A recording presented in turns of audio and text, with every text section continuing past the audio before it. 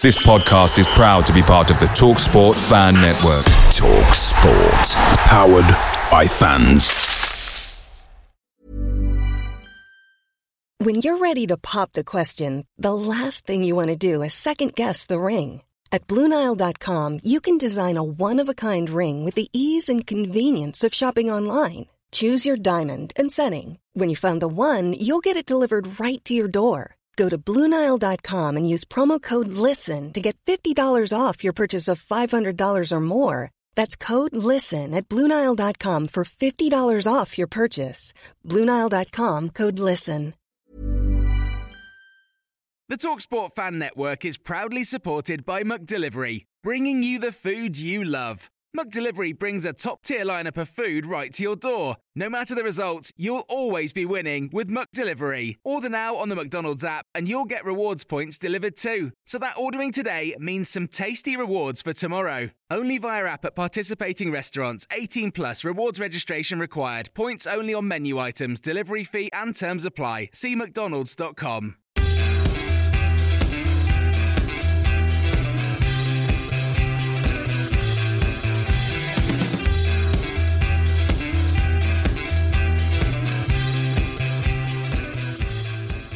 Hello and welcome to the No Nay Never podcast. I'm James Bird, stepping in for Jamie Smith as he's been banished for bad tweets this week.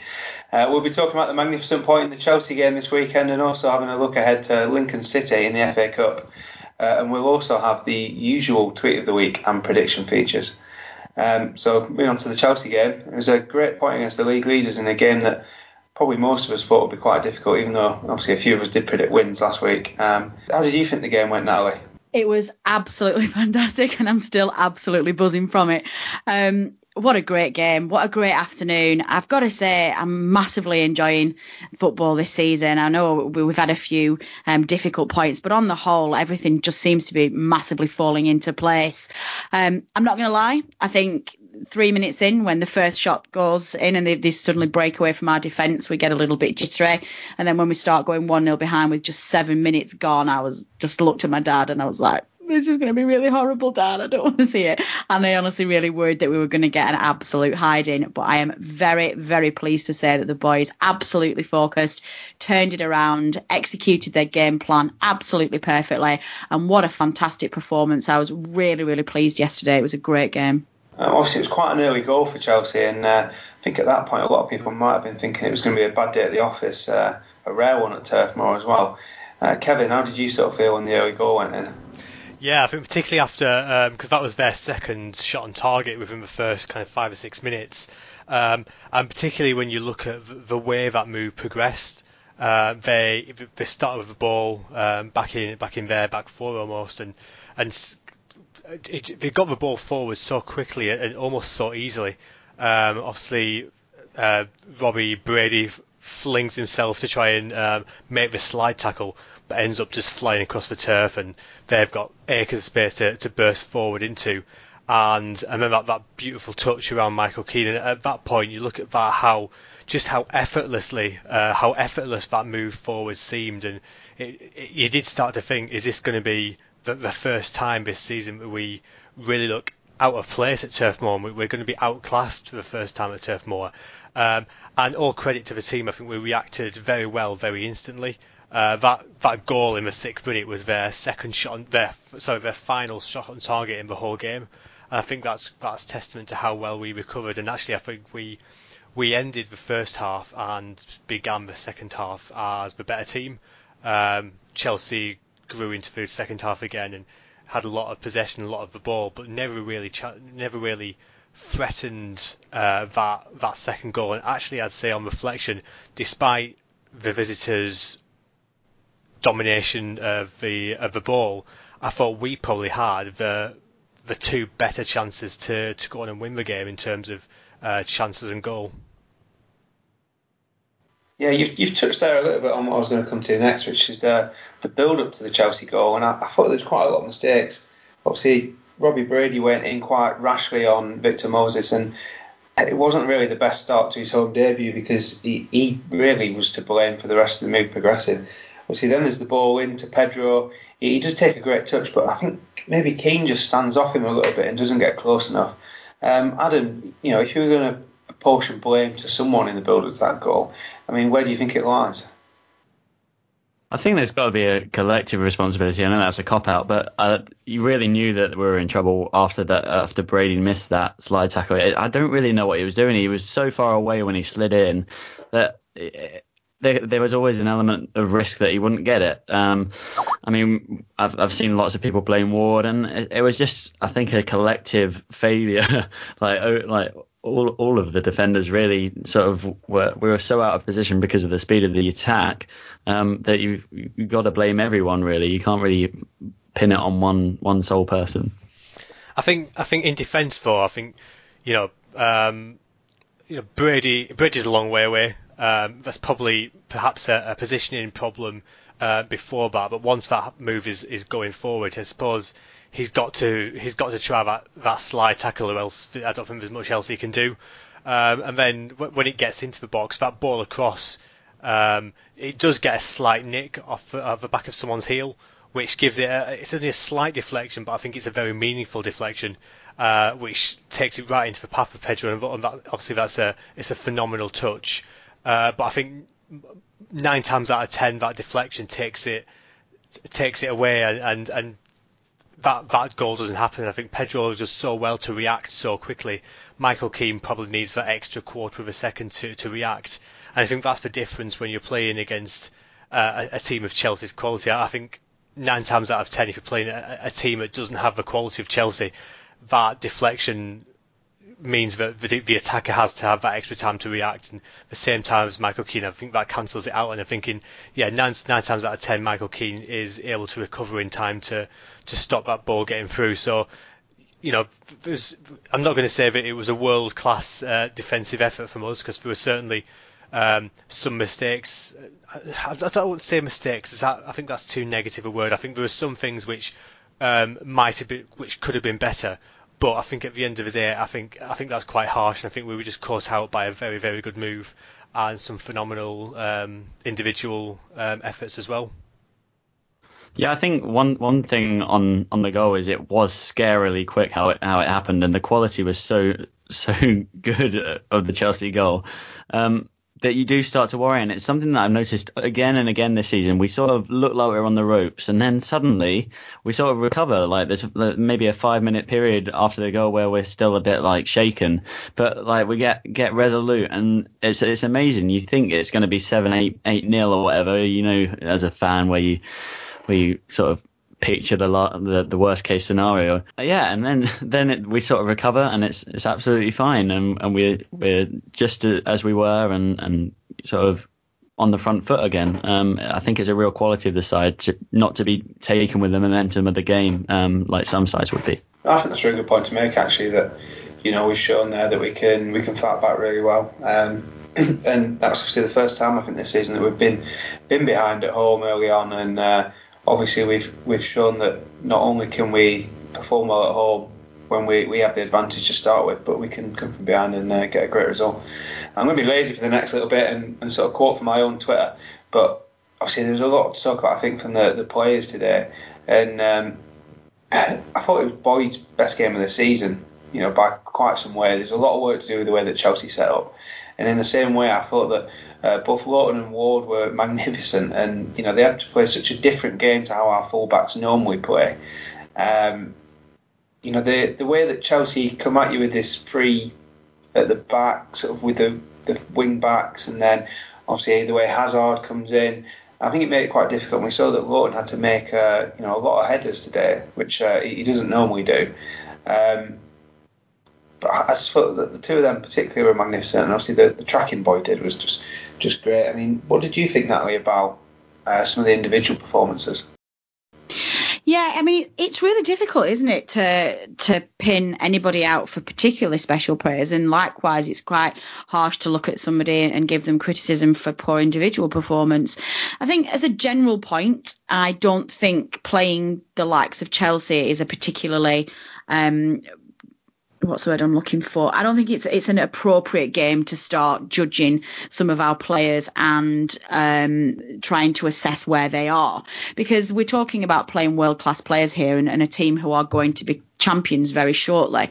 So it's very hard to sort of say, oh, well, Boyd should have done this or Ward should have done that, and, Barton was invisible here. None of those things happened in any event, but I'm using those as an example. But as a general point, I think it was quite interesting to see how tactically our team used their own skills and their own plus points to counteract a very, very tricky side. Saying that, I do agree with you, James. I thought Lowton had one of his best performances I've ever seen in the side. I like singling out for praise where somebody has done something better and has improved as the season's gone. Our regular listeners will know that I was quite vocal with my concern for Matt Lowton at the start of the season. I couldn't see in the early stages how effective he was going to be at this level, and I had some concerns about whether or not he was strong enough physically and mentally to be able to deal with some of the Premier League's toughest forward lines. I'm so pleased to see the improvements that he has made, and he's actually turning out to be quite a competent defender, and I've really enjoyed watching him. And I think yesterday he had such a tough afternoon because he was constantly being pulled away from the wing and pulling closer and closer to the centre, to two centre halves, and he coped with that really well. And obviously Dyche has done his homework, and Boyd and Brady both on those sides covered the back line really well. So we almost ended up with a back six where we just had this bank of the regular back four stayed very central and just counteracted and put a bank of defence there, and our two wingers just pulled back slightly and just covered that space that Chelsea were trying to create by pulling the full-backs more central, and it worked really, really well. And I've been reading so much press today, and I think I'm sure most of our fans do this. When you've had a really good win and you're buzzing from it, you just want to absorb as much positive press as you can. And I honestly haven't seen any negative press today. It's been so complimentary about the way we played. And outsiders probably look at this result and wonder whether we parked the bus or whether we played very negatively just to try and play for a draw. We didn't do that. Dyche absolutely got his tactics right. He did his research and he came up with a game plan. And I've actually seen pundits and press and experts in the field come out and say that Burnley just showed the rest of the league how to counteract that Chelsea side, with one newspaper suggesting that if this game had been played earlier on in the season, Chelsea might not have the points advantage that they do have because they will have been found out. Now, that might be a bit of a stretch, to be honest, and a bit, excitable journalism, but it just goes to show the credit that Burnley's being given for what they've done. Yeah, no, I thought we obviously played a fantastic game, and we really did nullify the threat from some very good players that Chelsea have.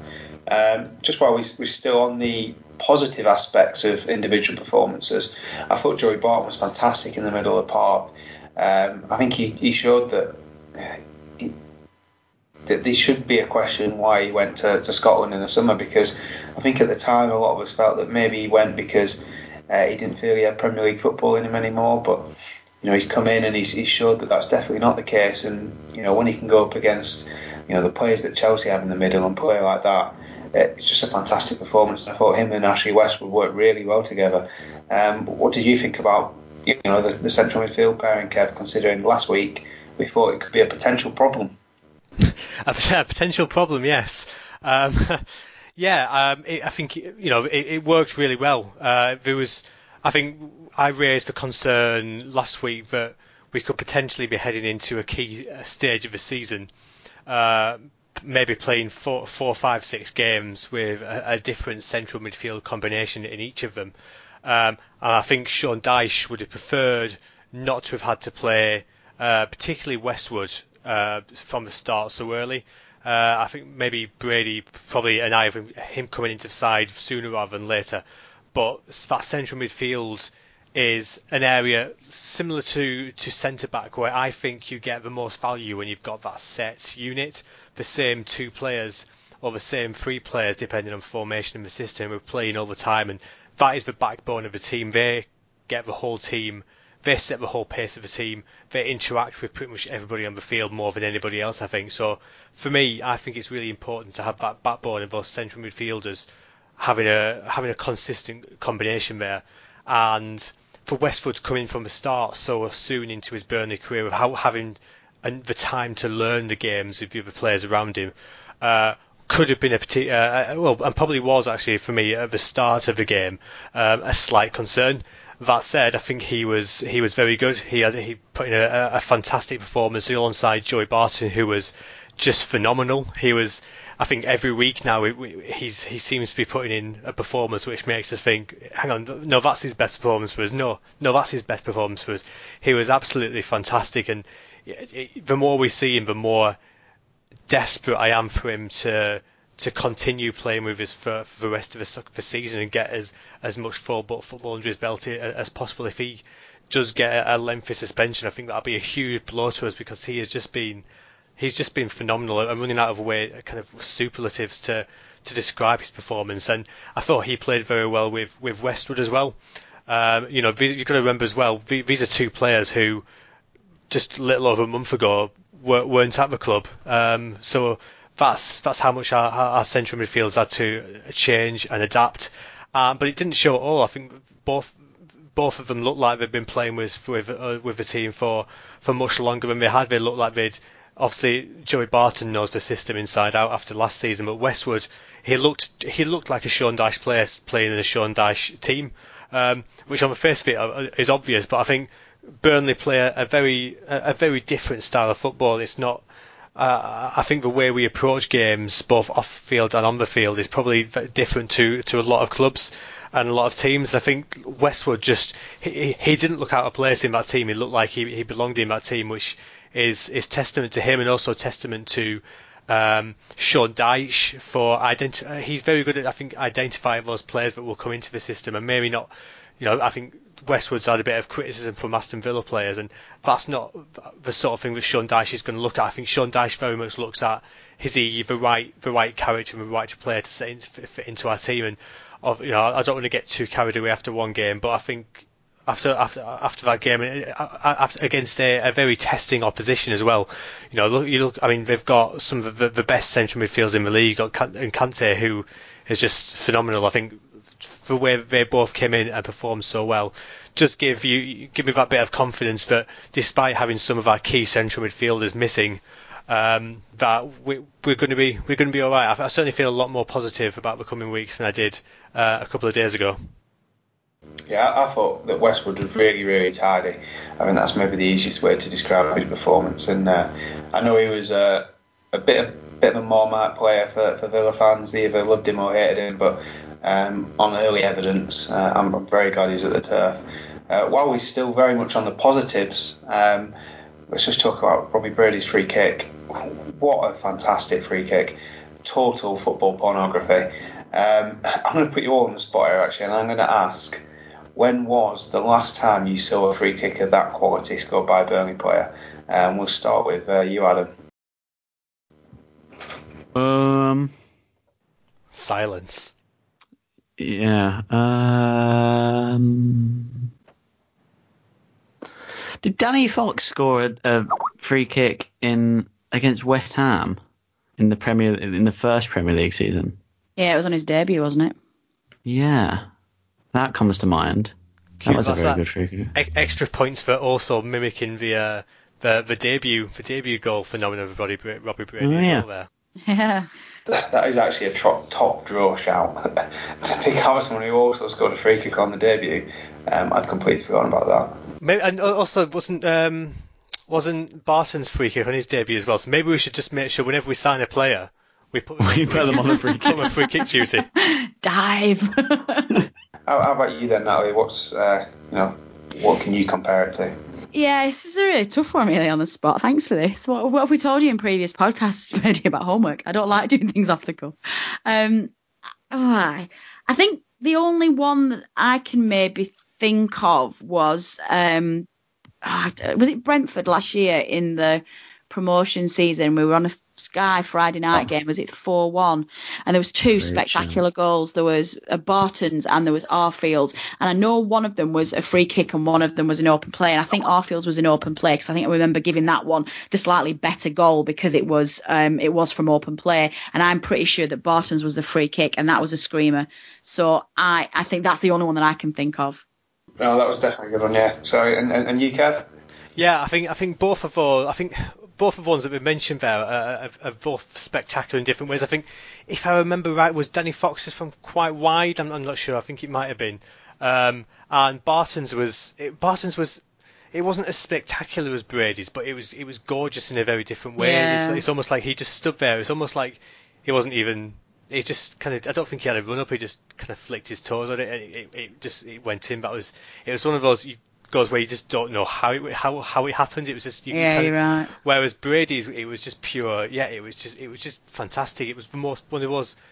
If you were to design the perfect free kick, that was it. It was a nice distance out. It had an incredible curve. It was until it got to like the 6-yard box. It was still wide of goal. I mean, I think the only thing that's missing is that little chip off the crossbar, and it would have been. I'm going back to the Robbie Blake era, and he had a couple of wicked free kicks like that, and we've not really had that free kick. We've not had too many direct free kicks to score from, I don't think, since Robbie Blake left. So if we can get a few more from Robbie Brady like that, that'd be fantastic. So no pressure there, Robbie.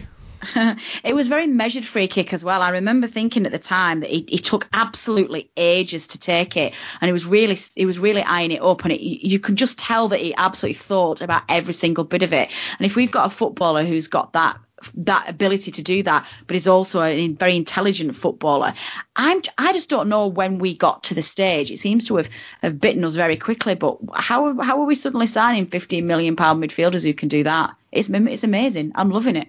Heather says, well, my husband, who has no interest or knowledge in football at all, did say as soon as the player got fouled, he said, "You're going to score here."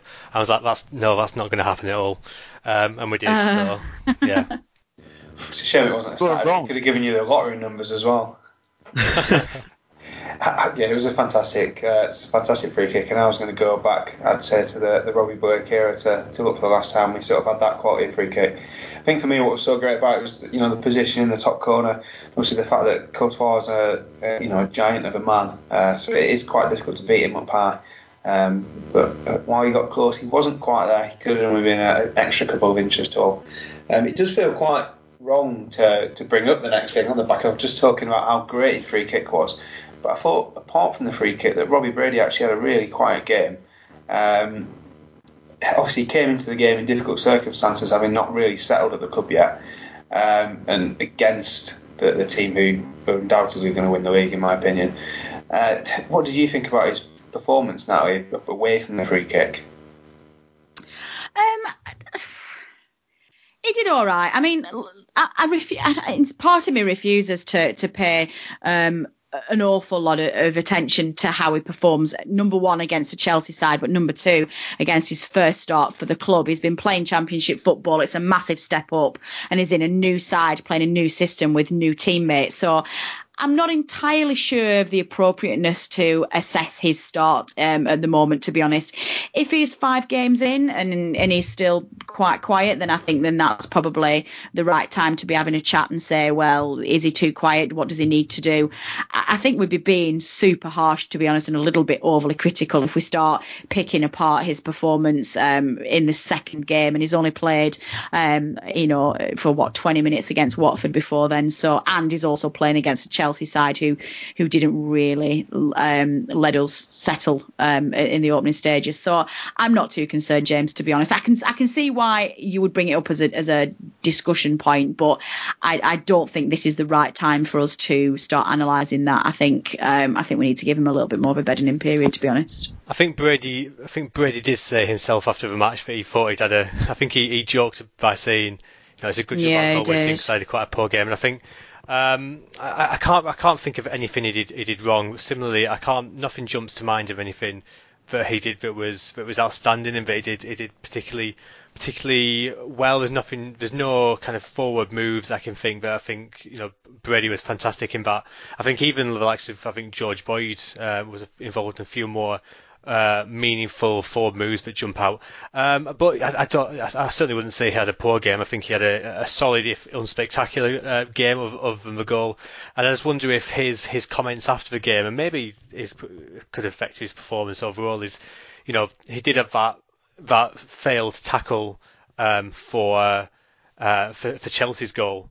And I just wonder if that 6 minutes into his home debut, his first start, if that just affects the confidence, the mentality a little bit. I don't know if that affected his performance. Maybe he's getting defensive, isn't he? Just because he wants to impress everybody, and he's got a huge weight. He's got a huge pressure on his shoulders, Kevin. Don't you think? He's coming as the new record signing after two have already been beaten. And if I'm impressed with his ambition. If he's coming out and saying, "Look, I can do better. Everyone's like, "Okay, don't worry, it's your first proper game." So maybe it's a good sign of ambition. But yeah, you're right. Maybe he's just trying to be a little bit defensive and a little bit nervous, really, and like the new guy and wanting to just, lay his marker. I don't know. I think the other thing to mention really here is that the best players have quiet games but still have a special moment, and they can do something special and change the game completely. And I think that's what you saw from Robbie Brady. He didn't really have an eventful game apart from that slide tackle and the free kick. So I'm not going to complain if he has a quiet game when he can pull something like that out of the bag. Yeah, I think Darsh said after the game that it was a difficult game for both of the new signings to come into, and that they did really well in the circumstances, and I don't think you can argue with that really. The other point I want to talk about in a more of a negative-ish light, I think after the game, was Ashley Barnes. I thought, on one hand, he had a really good game. He battled really hard. He wins a lot of balls, but I think what he does with the ball after he's won it is just a little bit disappointing. So many times you see him, he works hard, wins the ball, and he goes to flick it through for someone, and the pass just isn't quite there. And I think we saw that with the Andre Gray chance early in the second half. Adam, what do you think about Barnes' distribution, really, I think, with the ball? Yeah, Ashley Barnes, it was just a very sloppy performance, really. Again, I noticed that Watford away, his execution on the ball wasn't very good at all. I like Ashley Barnes, and I think he brings something to the side even when he is doing like that. His aggression and sort of desire to sort of mix things up and get involved and get stuck in is a desirable attribute to the side. But Watford away, you saw it. I know you spoke about it last week, but you saw it, that chance towards the end where he sort of fluffed his lines, and it sort of cost us getting something from the game. And it's sort of a more positive attribute this week, that he didn't actually have a negative impact on the game. I just thought he wasn't as effective as he could be. I think if you're going to choose any player to be the weakest link in the team, I feel quite bad saying this because they all work hard and they all put effort in, and obviously that's great. But I think it would be Ashley Barnes if you had to choose someone. But that doesn't mean, as I said, it doesn't mean that he should lose his place. It just means I think he's the weakest of the lot that we have, and we just happen to have a very strong squad.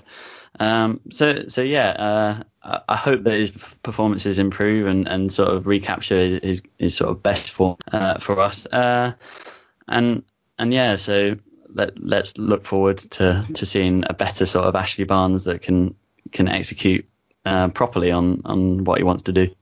I'm not sure I 100% agree with you both with this one. Can I bring in the opposite side of the argument here? I actually thought he was really effective yesterday. I was really pleased with his performance, way better than it was against Watford. He's got a role to play in that side, and he plays that role very, very well. We've talked before, and I completely agree with the lack of technical flair that Ashley Barnes has, and I never thought yesterday that he was going to provide us with a goal, does that? And that's a really weird thing to say, that you're pleased with the performance of a striker who you don't believe is going to score a goal. But he he's been given the job of making a nuisance of himself, and he's been given a job by Dyche to try and be a more of an aerial threat and bring some balls down. And I found yesterday he won a lot of balls, and he laid them off really well to the central midfielders who were picking them up and trying to find balls out to Gray to run onto. So I think we're being my view is that I think he played well yesterday, and so I just wanted to add that comment, because there will be some of our listeners who sit on both sides of this angle. There'll be some who think that he was awful and some thought he was good. I was pleased with him yesterday. I thought he did well. Natalie, who would you say is the weakest link in the squad then? Barnes. No, I don't disagree with that point, but I think you can also have two. I think you can have both. I don't think it's an and or. I think you can still say that if you were going to line them up as technical footballers, Ashley Barnes is the weakest technical footballer. And if we do have designs to become a solid, long-standing Premier League mid-table side who's maybe even in time pushing for Europe, then there isn't a place for Ashley Barnes, and in time he's going to have to be improved. The same with Boyd, the same with Arfield. Some of those players, and to some respects maybe it's the same with Vokes as well, some of those players who are doing really well, but that's not to say you can't improve on them as the team improves. But I think as much as I agree with that, that's not to say that the role he's playing now isn't needed and effective, because it's giving opposition defences something else to think about, and it's finding a different way of winning. And I think Barnes is doing that really effectively. At the moment, we don't have personnel to match some of the technically better teams in the division, so why don't we use the skills of the players that we've got and see if that works? And I think that's what he's doing.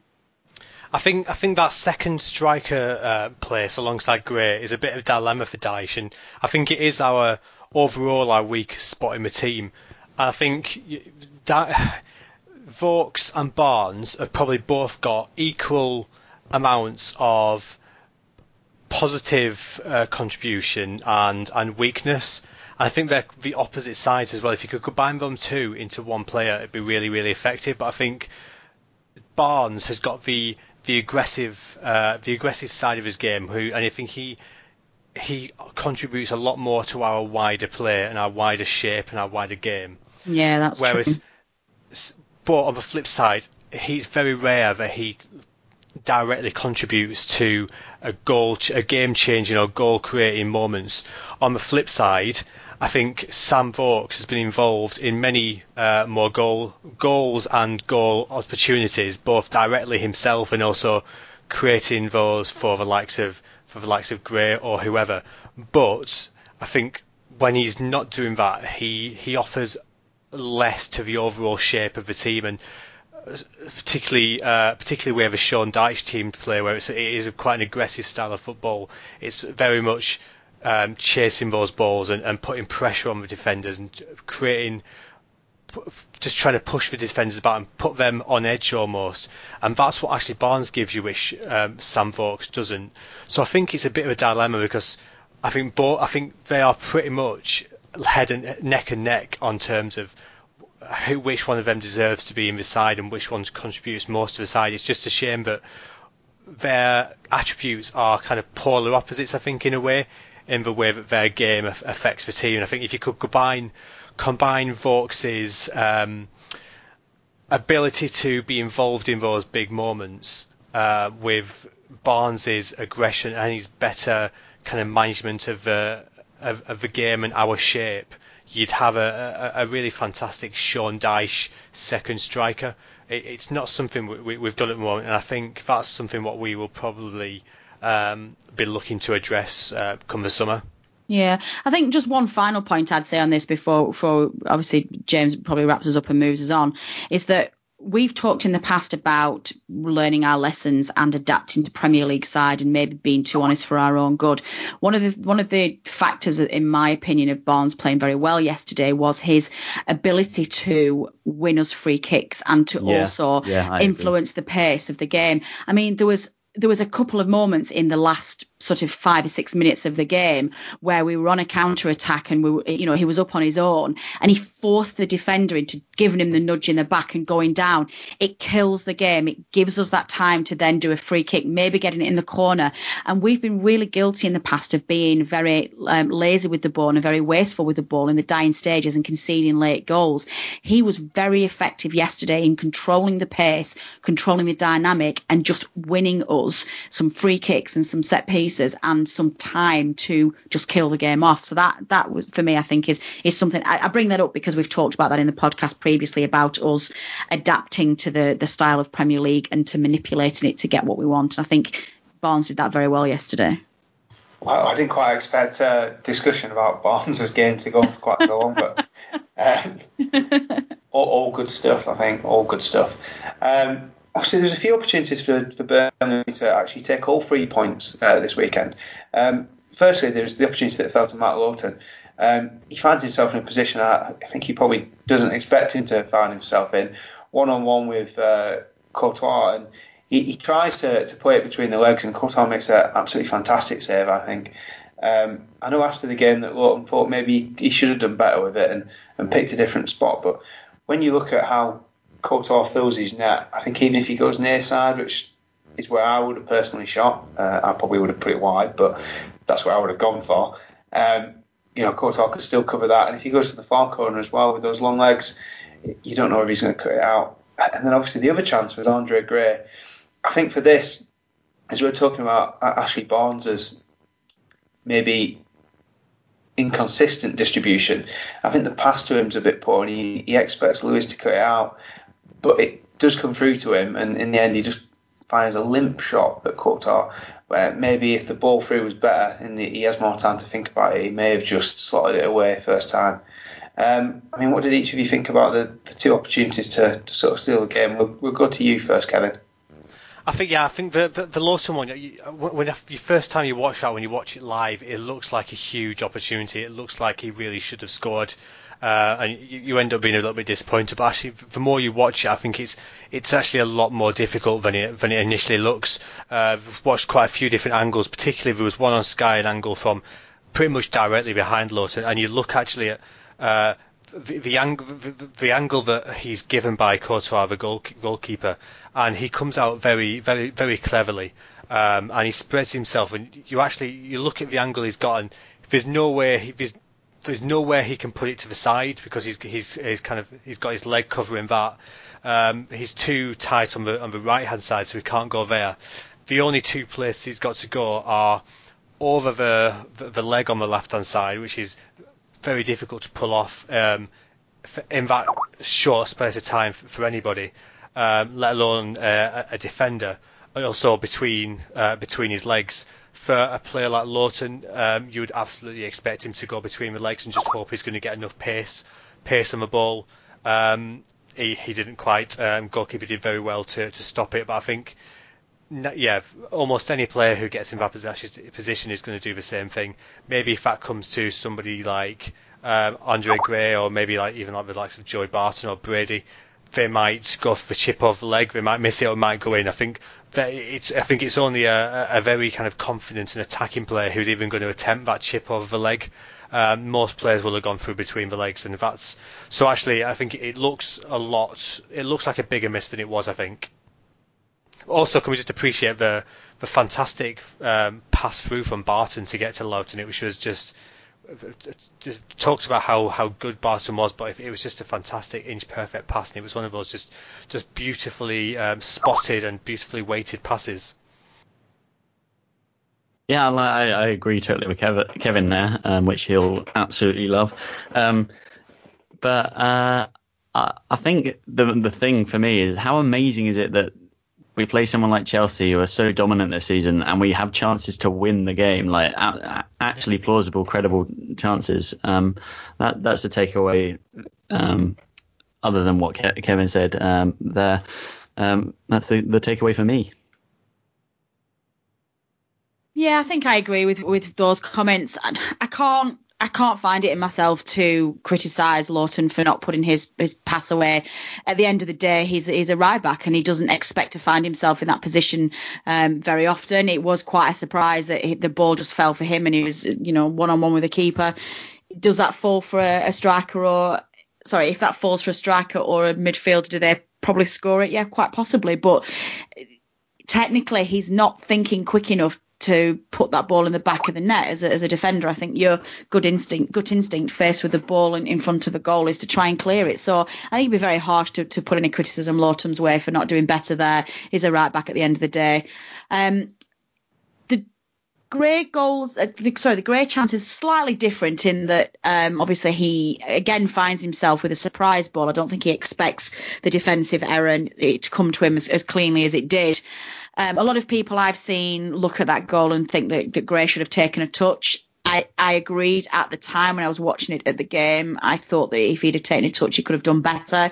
Once I saw it at home on a replay, I don't think he can take a touch because I think their defence is already closing him down, and I think they're good enough that if he just takes one touch or tries to dead that ball at any point, they just take it off him. So I think he shot it at precisely the right time. It was just unfortunate he couldn't quite get enough on it. I have absolutely no problems with either one. It was great that we found, as Adam said, that we found ourselves with an opportunity to score. As we get better in this league and as we get more confident, we'll put those chances away. But, it was fine. Yeah, I think that does more or less do it for the Chelsea game. I don't think there's anything else that really jumps out that needs talking about. Moving on to a little new feature I'm going to squeeze in just here. Obviously, here we go. We've got a great player out. Oh, no, he's season, not. So this is Kite Corner. Oh my god! Oh my god, that was great. Production values right there. Boo. So I've gone quiet in the masses. Michael Carthy's been away on loan for 2 games now, and he scored a second goal. And I've watched it now, and wow, Robbie Brady, step aside because there was a better free kick this weekend. As Kev said, all he needed to do was a ping off the bar. Carthy's in off the post. Sensational, just inside the D. What a finish. And also, honourable mention for another Burnley player out on loan. Chris Wood scored an absolute screamer for Bolton at the weekend. Very nearly ripped the nets, clean off the goal. So good weekend all round for Burnley players away on loan. And how is corner spelt in this feature? Is it with a K, like Kylie? With a K, because alliteration is important. Yeah, can I just say, Birdie, you better just milk this, because when Jamie comes back next week, you're never getting that in the podcast next week. He's not letting this go any further than this episode. And this is the end of the first and last ever rendition of Kitely Corner. And actually, while we're still on Kylie, I also read an interview with him from last week after he scored against Wolves. I thought it was very, very good interview where he said that he could not celebrate against Wolves. So it shows that he's got a lot of heart as well. Great lad is Michael Carter. Anyway, and over to the first of our normal regular features. We've got Natalie with Tweet of the Week. Tweet of the Week, Tweet of the Week, Tweet of the Week, Tweet of the Week, Tweet of the Week, Tweet of the Week, Tweet of the Week. Indeed we do. Never mind this newfound Kitely Corner nonsense. Let's get back to the real feature on this podcast, the most favourite moment for all of our listeners and Tweet of the Week. This week we are looking at a tweet from Ant Heald, who basically summarised where I think most of us had got to by the end of the game yesterday and the reaction across the board to Burnley's performance. Ant says, brilliant. Think that's the game where maybe for the first time I felt we're top flight team rather than pluck it imposters. And I think we all agree with you there. Suddenly it feels like Burnley are going to be here to stay and we're not just relegation fodder, going to be up and down for another season. So thank you for sending that in, Ant. That won this week's Tweet of the Week. Well, the fan favourite there. We'll move on now from the Chelsea game and this weekend's football, I guess, in total after that little bit of Kitely Corner. This weekend we've got something a little bit different at the turf. Moving away from the league, we've got the FA Cup. Lincoln City coming to the turf. We did talk about this a little bit last week. Obviously in Lincoln's Lincoln, the club, and Lincoln, the fans, disappointment at getting 3,200 away allocation, and they, I believe, wanted about 7,000. Well, their attendance this weekend was about 5,500 at home, so clearly not quite as many fans as they believe would come to Burnley to watch them in the FA Cup. But also, I saw a tweet last week where a local newspaper down there said that there was hundreds queuing for tickets to the game, and there was about 12 people in for. So I'm not sure they're as popular as was thought, but I'm sure they'll still have a great travelling support. Obviously, in previous rounds of the Cup, we've seen Burnley mix it up a little bit, and a few players who haven't been in the first team get the opportunity to play. How many changes do you think there'll be this weekend then, Kevin? I think it'll be very similar to what we've done in previous rounds. There'll be a couple of changes here and there, but nothing too wholesale. I think we'll have Pope, that's Nick, not the, in goal. And Tarkowski will come in. Westwood, I believe, is not cup tied, but Brady is. So I think Westwood will certainly continue in the side so he can continue to adjust to Burnley's team and the Sean Dyche way of playing. Sam Vokes, I'm sure, will come in up top. Possibly Arfield come in for Brady. I'd like to see Gudmundsson play if he's fit, but I think it looks like there's still a bit of a niggling injury or fitness problem with him, so I'm not sure about that. I'd certainly like him to play if he can do, because I think I'm still really looking forward to him getting back into the side and seeing Brady and Gudmundsson play on out wide for the rest of the season. So yeah, there'll be a couple of changes here and there, nothing wholesale, and we'll just get those players who are just on the edge of the first 11 coming, like the likes of Gudmundsson and Vokes coming in and getting their bit of football and really showing Dyche what they can do and why they should be starting more games and playing more games. And obviously we'll have Pope in goal, who has done admirably in the cup this season and getting a bit more experience under his cap. I'm sure he's been identified as the future Burnley number one. I think he was speaking earlier in the season that when he came to the club, he was told about the progression and path for him. And I think he's certainly been earmarked to come into the side when Tom Heaton does eventually start to get a little bit too old and start to drop off. I think he's a very natural Tom Heaton replacement. So the more football we can get him in the meantime, the better. So he'll come in. Other than that, it'll be a couple of those who are, like I said, just outside the first 11. I love how you clarified that it was Nick Pope, not the Pope, as if the papal, the Vatican were on had sent a delegation to Turf Moor. That's my favourite link ever. It's a very important distinction to make. I just want to make sure I don't want to be ever to be accused of misleading our listeners. I think we'll Pope certainly be hoping that Nick Pope's performance isn't holy on Saturday. Oh my God! I think he'd deal very well with crosses. Oh no! Bring back Jamie. We need to bring some order to this podcast. My goodness. Yeah, no, I think there will be obviously a few changes to the side from the weekend. I'd expect to see Westwood and Barton still play, to try and bed in that as a partnership if we're going to have to cope with them for at least a few more weeks, I think, until Hendricks back or Defoe can recover from injury. Interestingly, though, I mean, at what point, Natalie, do you look to start playing the first team? Because obviously, if we get past Lincoln, we're in the quarterfinals, and getting to the business end of the competition, and obviously winning it potentially, really starts to come to the forefront of the mind. Yeah, you're right. I'm so confused by what I would do with this. Actually, it's quite a nice problem to have, because in previous seasons we've never really had a second string squad to be able to rotate for cup games. So it's quite new and exciting, is all of this, being able to think about playing the second string team. From a purely selfish point of view, I would swap them now, in that I I feel like we can't take any. We've got a really good opportunity. We've got. Don't get me wrong. I'm sure Lincoln will put up a very good fight, but on paper it would look like we have got an opportunity to be in the quarterfinals of the FA Cup. So I would not risk anything in slipping up at this stage. I would take that opportunity that we've been given. I would play as strong a team as possible and make sure we're in the last 8. So I would start playing them now. And I think the reason that I feel that is that as a fan, purely as a completely selfish point of view, I want to win the cup, and I don't want us to get to the stage where we get to Wembley and we've got one game, a cup final, to be able to pick up a piece of silverware, and one that Burnley hasn't won for a significant number of years, and we miss that opportunity because we're too loyal to players who might not necessarily be able to perform on the day.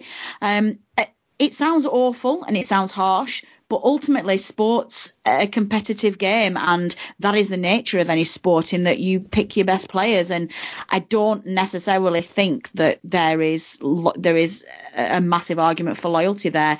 I believe Dyche will. I wouldn't be at all surprised to see him play the same team right the way up to the final. That's the kind of manager that he is. I would love to see him be completely ruthless and just really go for it and play the best team he can to lift that trophy. Whether he will or not, I don't know, but I just really want to win this trophy. Can you imagine, as fans this season, Burnley staying up and us winning the FA Cup? I don't think I'd know what to do with myself. I'd be impossible. But yeah, I'd change it from now. The thought of winning the FA Cup is fantastic, but at the same time, I'm not sure I want to bankroll a trip to Wembley. So it'd be a nice problem to have. 2 trips to Wembley. Yeah, you've got to go twice. I know, that is ridiculous. A little aside, but it is still ridiculous that the semi-finals are played at Wembley. I think it's really interesting to consider when we go back to the Millwall side. This weekend, I've got a feeling we still will play a few people who are missing out. I think, Tarkowski will get a chance, maybe Flanagan, maybe Duriqua. I think I'd expect to see Goodmanson, and obviously you'd probably expect to see Vokes as well. And I think Nick Pope will play. But something that you see the big sides sometimes doing these cup runs is eventually start bringing more of the regular first team in, but maybe stick with the goalkeeper. See, I think Nick Pope's not done anything in the cup run so far that means he doesn't deserve a crack at keep going. And obviously, maybe Tom Heaton would benefit from a little bit of rest. So maybe it could be the case that when we go back to the first team playing, that Nick Pope could still get his opportunity. What do you think about that, Adam? Yeah, I think that's a good shout, really. I'm just trying to think. Did Tom Heaton play at Wembley at some point? Did he not play in a cup final or something like that? Yes, he played for, was it Cardiff? Cardiff, I think it was. I'm on Wikipedia right now. And he was, something tells me he was the second choice at that point. Sense. But I'm not totally sure. But anyway, so it would. I don't think Tom Heaton would have anything to complain about if that's the case. I could just be totally making that up, but I'm not sure. So yeah, it says he played at Wembley for Cardiff in the League Cup, and he saved a couple of penalties, I think. So. Oh yeah, as cover for David Marshall. There we go. So there you have it. Maybe that's what all Burnley goalkeepers need to have done, is played at Wembley in a cup final as second choice goalkeeper before they become great. I think that's stretching the analogy, but you can take it even further for Tom Heaton, actually, because he was in the travelling party to Moscow when Manchester United won the Champions League. Didn't make the bench, but he was there. Oh, okay. Has Nick Pope been to Moscow? Don't think so. Or the Champions League final. He might have had a holiday there. Oh, he could have been as a fan, I guess. Okay, so talking about the weekend's game, it's probably time to do some predictions. Kev's fledgling feature. No. Obviously, he's a little bit disappointed this week. I think we should talk about predictions this week. I think we should just let's talk about it. It's been a very long podcast, and I think we don't want to our listeners will be on their commute. We may be reaching work now. We might be in an evening, and it's been a long, tired day. We don't want to keep the podcast going too long, so I think we should just skip on to the end now, and we don't need to talk about predictions. Unfortunately, Karen, I think we can spare 5 minutes. Obviously, myself and Brommers did predict a 2-1 win, which didn't quite come off. It was so close. Obviously, we were so close to a 2-1 win, but it didn't quite come off. So we'll go over to you now, Kevin, to just take us through the results from this week. Predictions.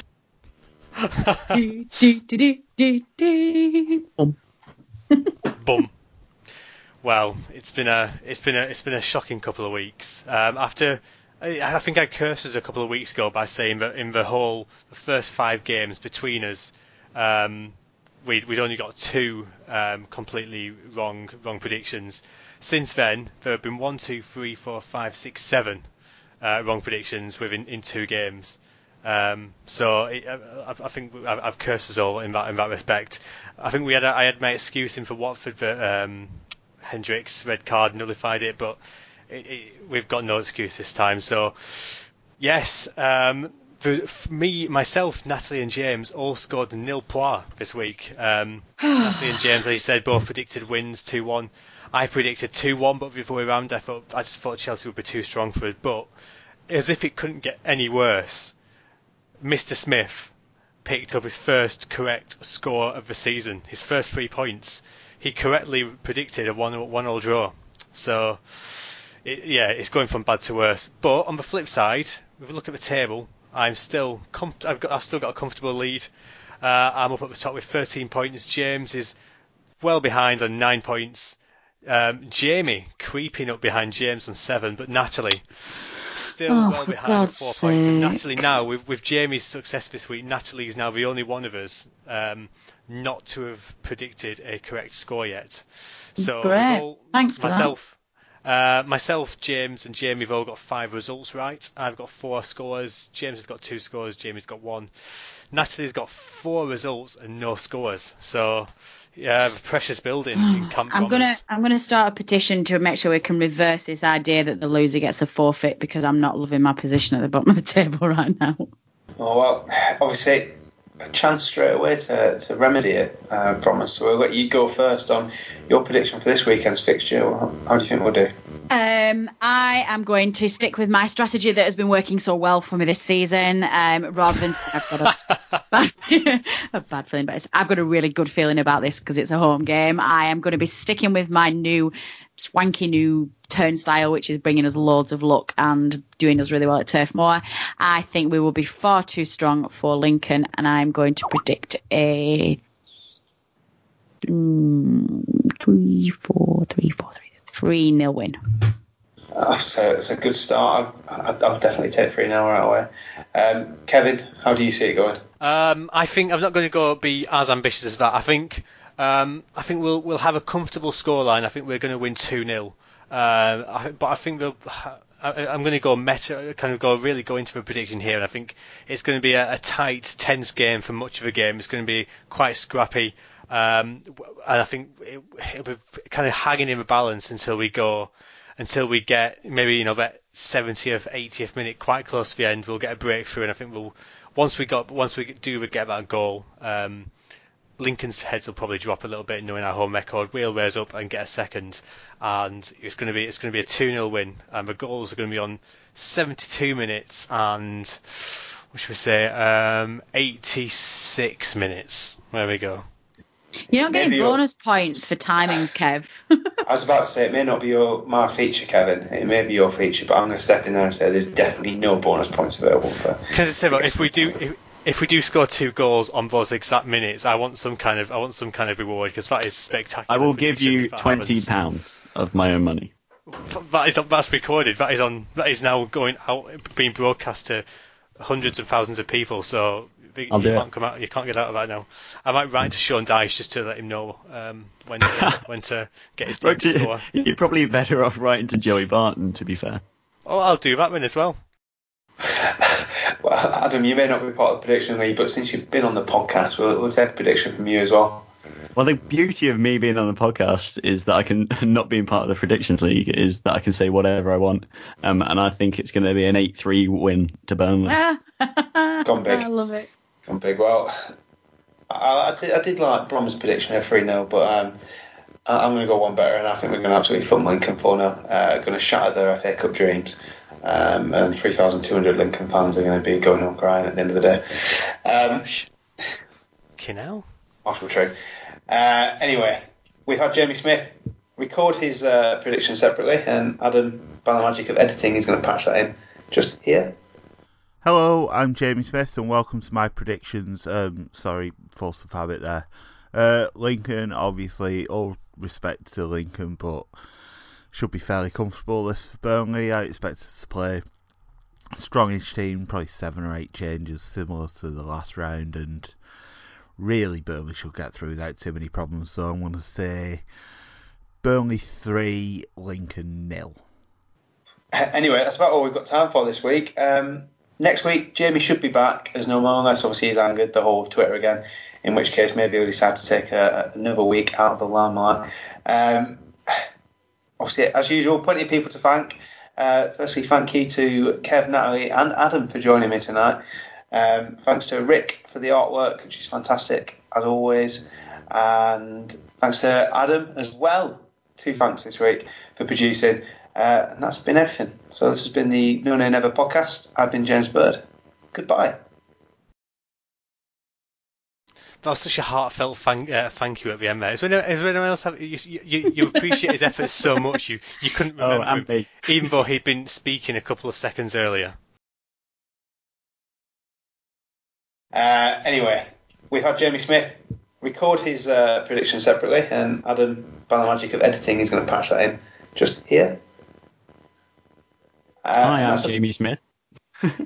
That's about all. Can we just Adam, if you kind of put on Jamie Smith's voice and just predict a really ridiculous scoreline, and then we can just, if you say like 14-0 or something, then it helps. It gives Bromers a bit of a foot up in the predictions league because she needs it. She needs it. I can't actually do a very good Jamie Smith impression. That's the problem. And we can't have our listeners sending me in forfeits. It's going to be horrendous. So you've got to get me some points. I think that George Boyd and Ashley Barnes are going to be absolutely disgraceful, and Lincoln are going to win 12-0.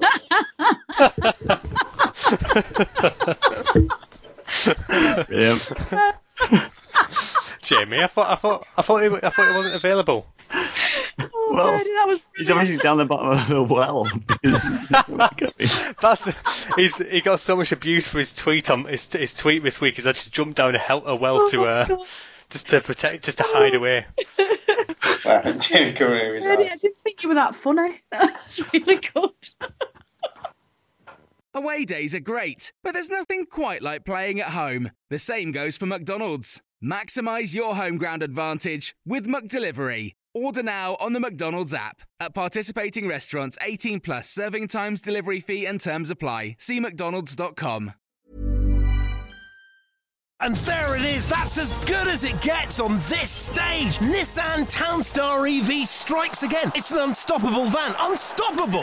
Just fantastic. You can actually see the ProPilot technology in action. Effortless parallel parking. It moves with all the confidence that comes with a 5-year warranty. And with a bench full of all-star van experts, there's real strength in depth here. That's all-star quality. Search Nissan Townstar EV and visit your local all-star van centre to see for yourself.